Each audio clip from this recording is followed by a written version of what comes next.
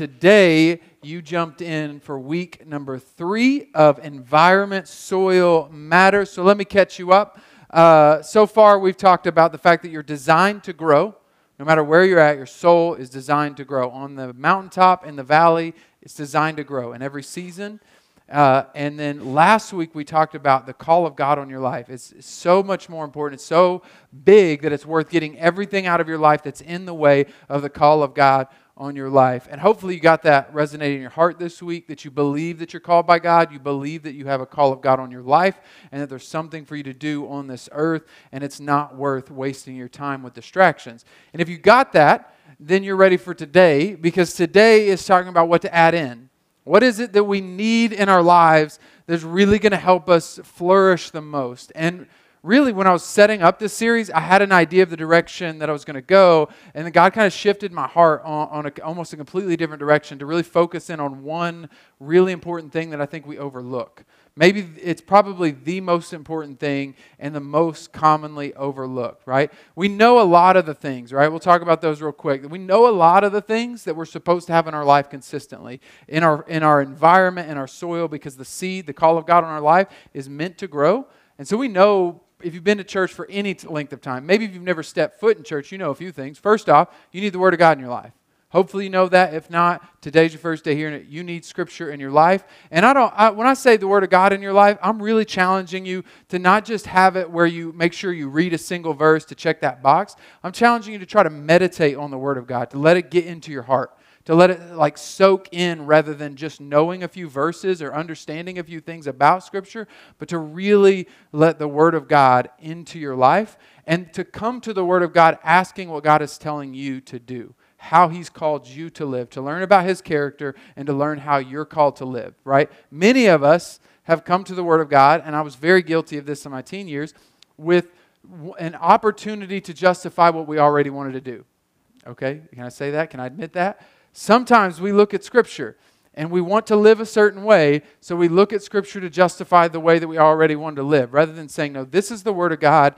It dictates my life because I believe it's the Word of God, and so I'm asking it what it's calling me to do and how it's calling me to live, right? I was a master of manipulating Scripture for it to say exactly what I wanted so I can continue to do what I wanted to do, but that's not how you approach the Word of God. So get that in your life, meditate on it, chew on it, soak on it. The second thing is worship. We know we're supposed to worship God. And when I say worship, I don't mean just the corporate worship that happens on Sunday. I mean living a lifestyle of worship, whether it's constantly through music or whether there's no music involved at all. Worship is a lifestyle that you choose to reflect back to God and to thank Him and be grateful and to give Him glory for what He's done in your life and who He is, no matter how you do it. Right? There's a story where Jesus heals 10 lepers and only one comes back to worship Him. Only one comes back for gratitude. We're going to be the ones that come back, and we're going to live a life where we're grateful to God, we honor God, and our life reflects worship. Not just how we sing. Doesn't matter if you're in tune or out of tune.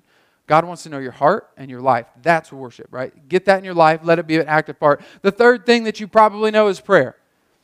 Prayer is an essential part of what it means to follow Jesus. You need to have a conversation with God. You don't have to preach or pray in King James English, all right? If you do, good for you. You might get bonus points for the people around you that hear you praying. But for God, it's about your heart and you having a conversation with Him. And what I would challenge you to do is see prayer as an constant communication. The Scripture says that it's to pray without ceasing. That means when we say amen, it's not a box we checked and we walk on. It means we said amen where we said let it be or so be it, and we continue it out through our day. Where we have an open dialogue. We're driving down the road, we're talking to God, telling Him about our day, and we recognize if He cares about the numbers of hairs on my head, then He probably cares about the little things that seem minuscule to me. He still cares. So I'm going to talk to Him about it. Hey, I don't like these shoes today. God, why don't I like these shoes? That's an okay conversation to have with God. It might feel silly, but it's just fine. If that bothers you, you're concerned about it, have the conversation. He's your heavenly Father who loves you. Keep that conversation open, especially your ears. Like, not just talking, but listen to what He's trying to show you. Every single day, He's trying to get something across to you, and that's part of open communication in prayer. But there's one thing, right? So these are the three most essential. This is probably what everybody knows, but I've actually seen, and you might have to process this for a second, but I have seen people who have all three of those things in their life, and yet they don't produce the fruit that God has called them to produce.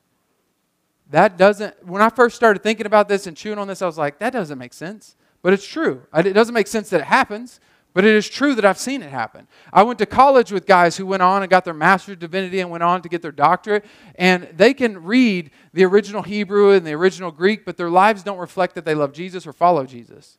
So like they know the Word of God. I've known people who worship like crazy, who read Scripture daily and worship like crazy and go out and treat the waitress like she's a piece of trash.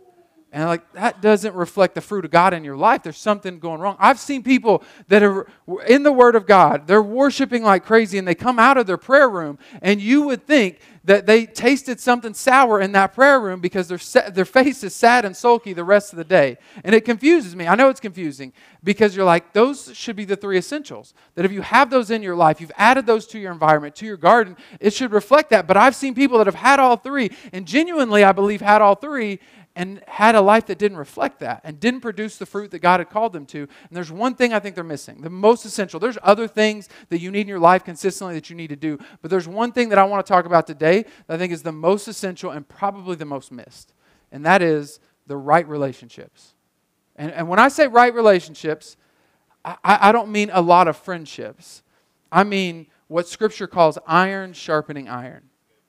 The people that you will open up to and let in and let have hard conversations with you when they need to. I mean a group of people, that a handful of people that you're going to be connected to in a way where you're making each other better, you're making someone better, or they're making you better, but there's a growth that's happened because there's an intimacy and something you've allowed in your life in that relationship that it's there for a purpose, that it's designed for something. And so today I want to talk about having the right relationships. The first thing I want you to recognize is your design. How you were designed is found in Genesis chapter 2, verse 18. And God said, "It is not good for man to be alone. I will make a helper suitable for him." A couple of people think they're off the hook. First off, ladies, you're not off the hook. You think you're off the hook, but you're not off the hook. I know he's talking to Adam at this point. I know he makes Eve for Adam at this moment, but I think this is a description for all of mankind.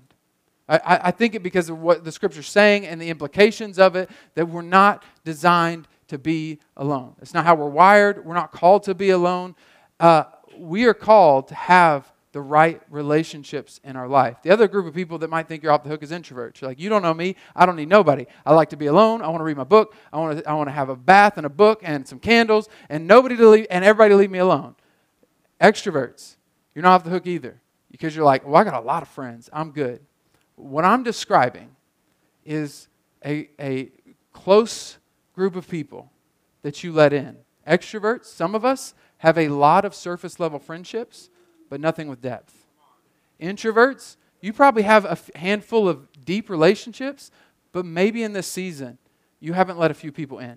That you haven't given them permission to speak into your life. And you haven't told them like, hey, we're close, and I need you to tell me when I get crazy. I need you to tell me when I start treating my spouse bad or when I start to get out of line with my parenting. You need close, connected relationships that grow you. Every single person in here needs close, connected relationships. I'm so passionate about this, I'm going to ask you a question and then I'll give you the answer to it, but I just need you to chew on it. Can you be healthy spiritually and not relationally? Just ask yourself if you think theoretically, can you be healthy spiritually and not relationally? I'm so passionate about this and so convicted by this that I believe that you cannot be healthy spiritually if you're not also healthy relationally. Now, the reason I think this is found in Matthew chapter 22, where someone comes up to Jesus and they're like, hey, what's the greatest 2 commands? And his argument and his statement to them is very simple. You've probably, hopefully heard these verses before. He says to love the Lord your God first with all your heart, soul, mind, and spirit. And second is to love your neighbor as yourself. He actually says all of the law and the prophets, all of Scripture hinge on these 2 things. This is the crux of all of Scripture, is to love God with all your heart and to love your neighbor as yourself. And so what I would suggest is that the reason he puts it in that order is because you can't actually love your neighbor well until you first love God well. I just don't think it's physically possible to love your neighbor well until you really love God well. So that's why that one's first. And you can't love your neighbor well until you love God well. So I would ask to maybe switch it into reverse. If I'm not loving my neighbor well, then have I ever been loving God well?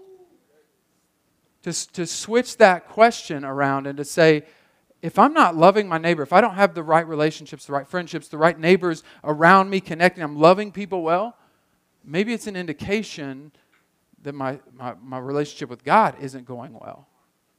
And that sounds strange because sometimes we have an idea of what it means to have the Word of God in our life, the worship in our life, and the prayer in our life that looks good on the outside but doesn't bear fruit. It looks like it's healthy in our environment, but the fruit says it's not. And I would argue that our call is to judge the fruit before we judge the perception. I would say that our call as the church world is to stop over-spiritualizing things and to say things that sound good and stop being so excited about the best communicators instead of the best lifestyles. To start following people who bear fruit in what they're called to do with God, not just look good on the outside and bear some fruit. I might be passionate about that because I may not get the outside stuff right. Hopefully I'm getting the inside side right. And so our job as the church is to stop, because it's really hard to figure out where the tree ends and where the environment begins because they're so interconnected. And the spiritual and the natural are so interconnected, you can't divide the two. You can't say, well, I don't love my neighbor well, but I love God well. No, because you can't do that. You can't say, well, I'm spiritually healthy, but I'm not relationally healthy. Because what he's saying is when you're connected to me, you'll connect well to others. And so I'm narrowing down intimate relationships, connected relationships, iron sharpening iron relationships. But that's also true of how you treat your neighbor when it's the person at the gas station, the grocery store, all of those as well. That matters as well. But all of that should bleed into healthy, connected, iron sharpening iron type of relationships. And I don't want us to over-spiritualize things because some things that look just very natural are deeply spiritual. This week I got to kind of experience that. A friend of mine that attends here had really been having a rough time. His stepmom passed away 3 years ago. Tuesday was the anniversary of his mom passing away, and his grandpa passed away. Just had a lot of death in his life, and it was like, this is too much. He's like, can I just come and cry in the auditorium? I was like, absolutely, bro, come on, let's go. It just so happened there was a lot of people up here, so we were able to circle him in prayer, pray over him, and then I was just able to sit and cry with him. We just sat in the auditorium. Actually, the power went out, so we were in the dark for half of it. And we just sat in the auditorium and cried together. He just talked about what was going on and how much it hurt and what was going on in the family and how it affected him and all of these things in these conversations. And see, for many of us, we would think that the prayer circle was the most spiritual. But the conversation for me was the most spiritual thing. It seems really natural just to have a conversation. But that moment was the most spiritual that I'd had all week. Above the time in the Word, I know it sounds crazy, time of worship, time of prayer, that moment was the most spiritual thing I could have done in that moment. And I walked out filled up because I got to be a part of a healthy relationship conversation to help somebody continue in their walk with Christ. Sometimes the most spiritual thing you can do is to sit down over a cup of coffee and share your heart with somebody and open up and get real with people and let somebody in that you know God has called to be in your life in a different way and have a different kind of connection. So what I want you to get is this.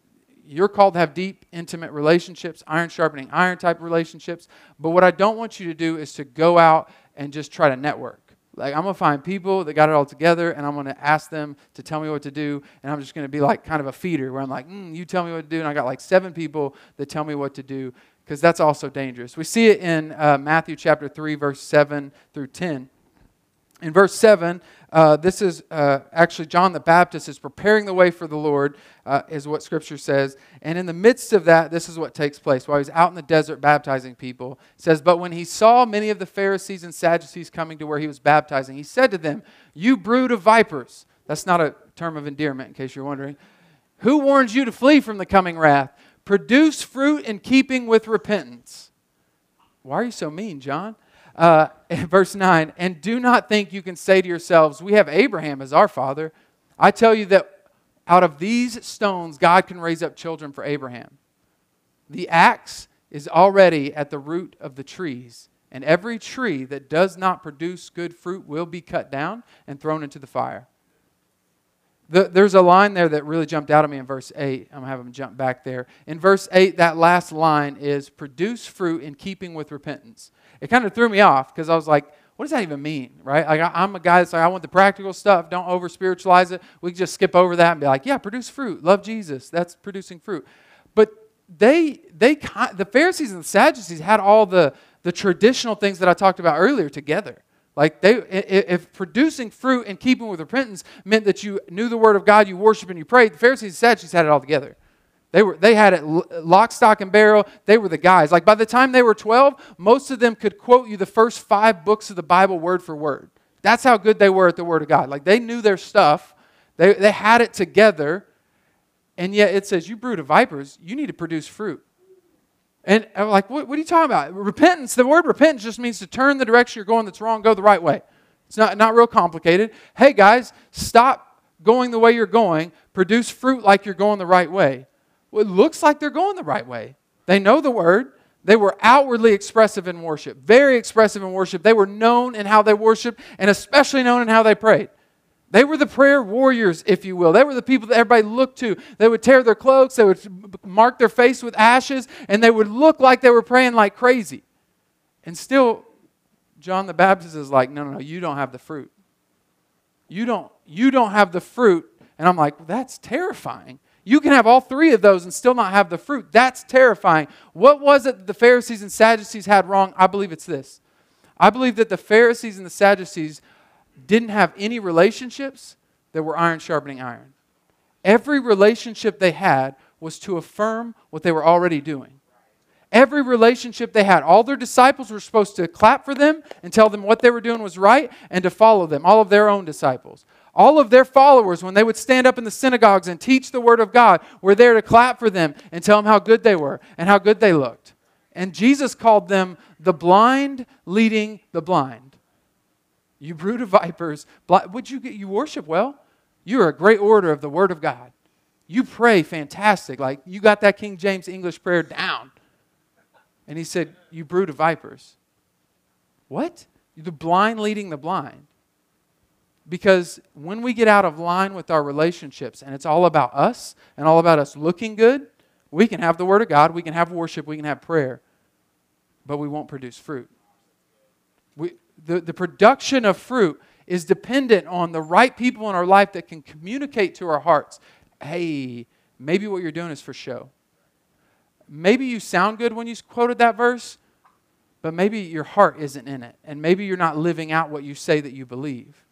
Maybe you're using that verse to justify your political views, and maybe you're right politically, but you're losing people in the process. You care more about being right than being loving. Maybe, just maybe, the way that you're treating your spouse is not godly. Maybe, just maybe, the way that you're raising your kids is not the way God has called you to. But if you don't have iron sharpening iron relationships, if all you've got is people feeding into you and clapping for how you do, and if you only ask questions that lead them to clap for you some more, hey, look how good we're doing, you don't produce fruit that's reflective of repentance. You look good, and the world thinks you look good, but God is saying, no, you brood of vipers, you blind leading the blind. Don't look good on the outside. You need relationships that make you better. Iron sharpening iron. What it is it's like a water that becomes stagnant for them.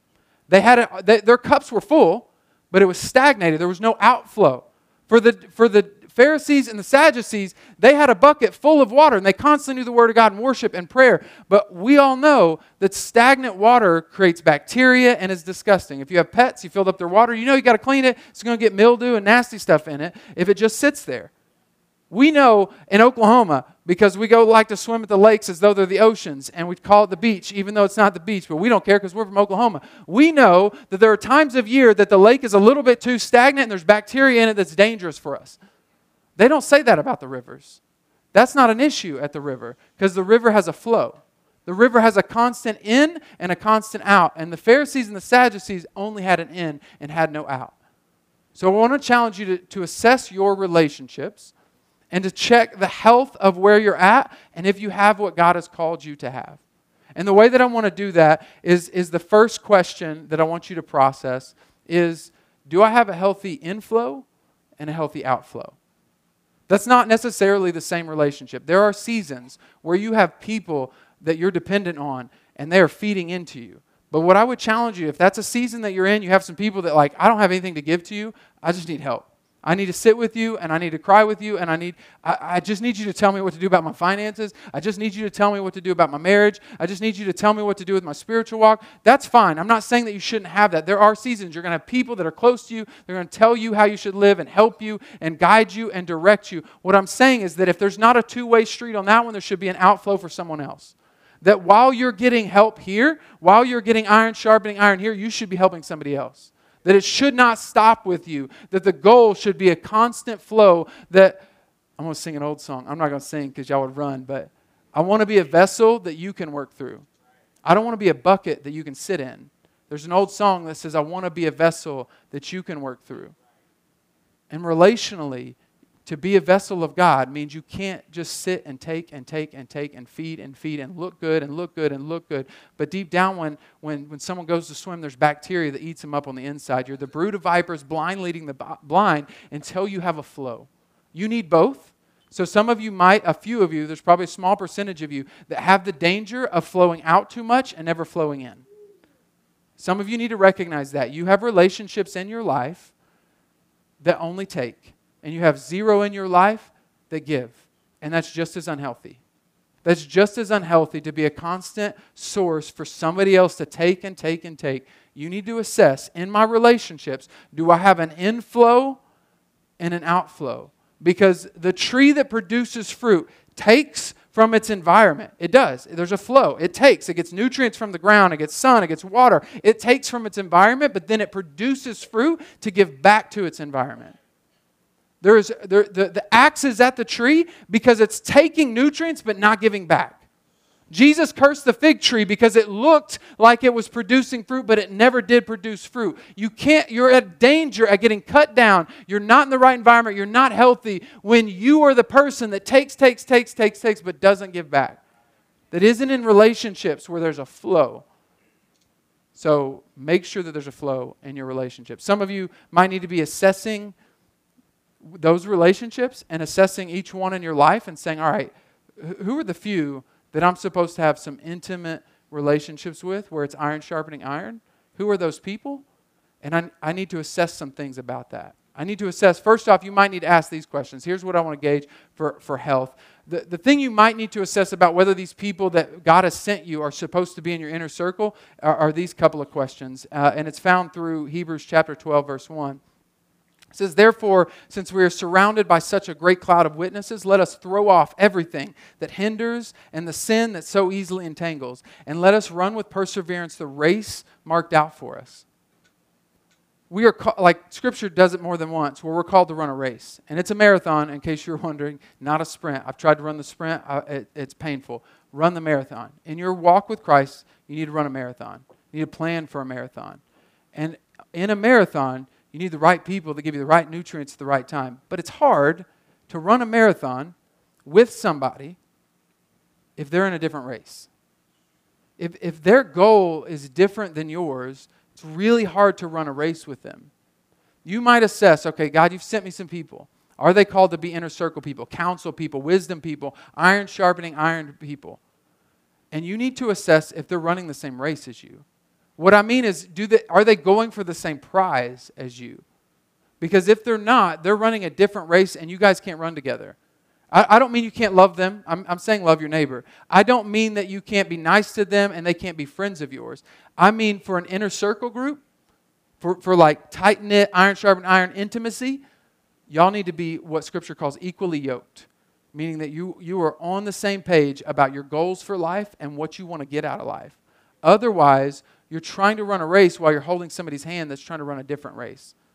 And you can't make it. You're not going to run it. You're not going to run it well. And you're not going to complete the marathon that God has for you. You're not going to produce the fruit that God has called you to produce unless you have the right people running with you. There's a difference. Jesus had a lot of followers. He had 12 disciples. And he had 3 that was in his inner circle. And you need to decide which ones are supposed to be in your inner circle. Which are the ones I'm going to let in? And the question that you need to ask is, are they running the same race as me? Do they want Jesus in their life? Like, we're going to prioritize. The first thing that we talked about week 1 is soul growth. Is that a priority for them?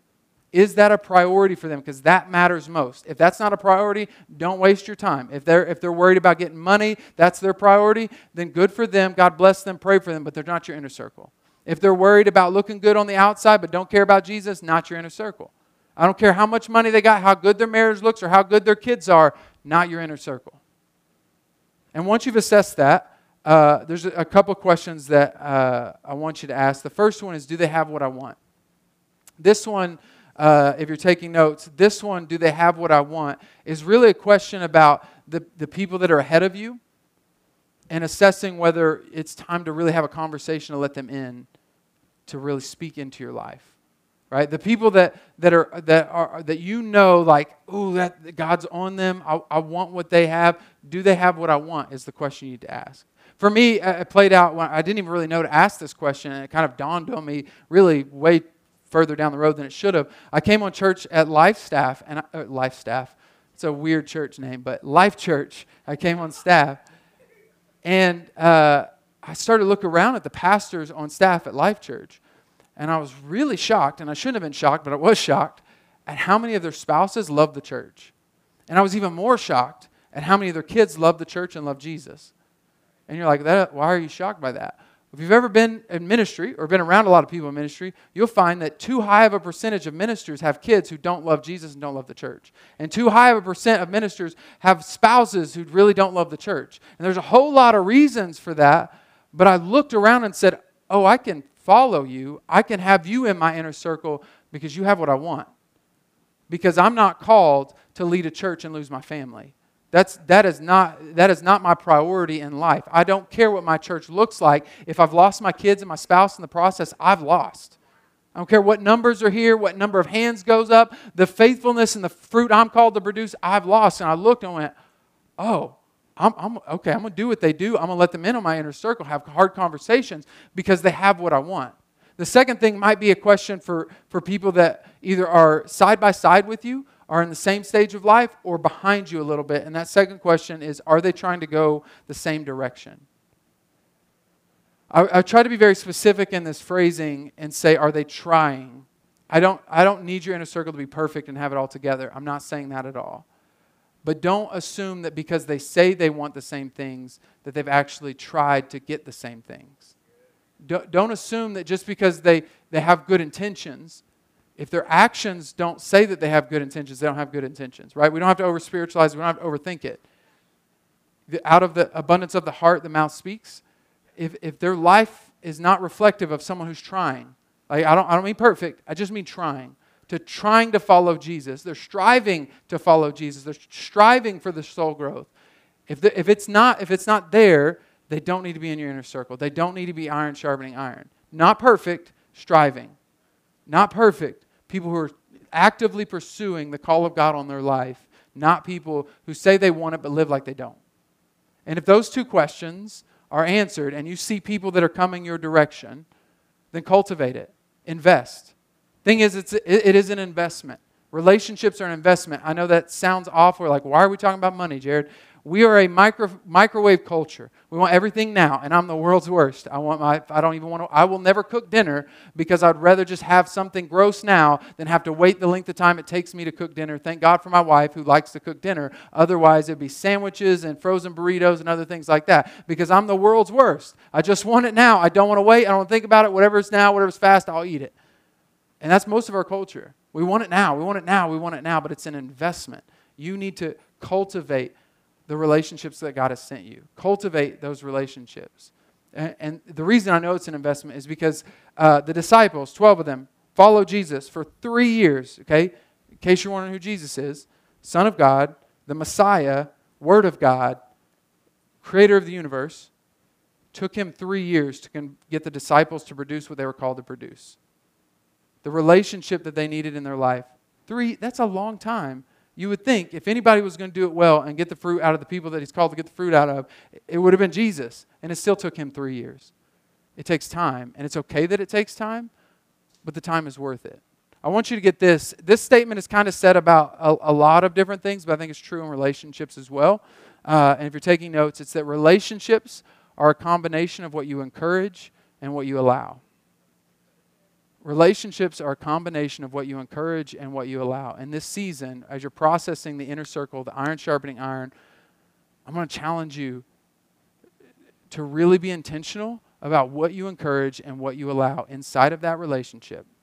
It might be time to encourage the conversations that you really don't want to have, but you know you need to have with the right people. Once you've assessed they're the people, they're supposed to be in my inner circle, now it's time to process, like, have I encouraged them to have a hard conversation with me? Have I allowed them to speak into my life in a way that I may not want to hear, but I know I need to hear it because I know they care about me and they love me, right? And I as your pastor, I have different relationships with different people in here, right? There are different levels and tiers that you've allowed me to speak into your life.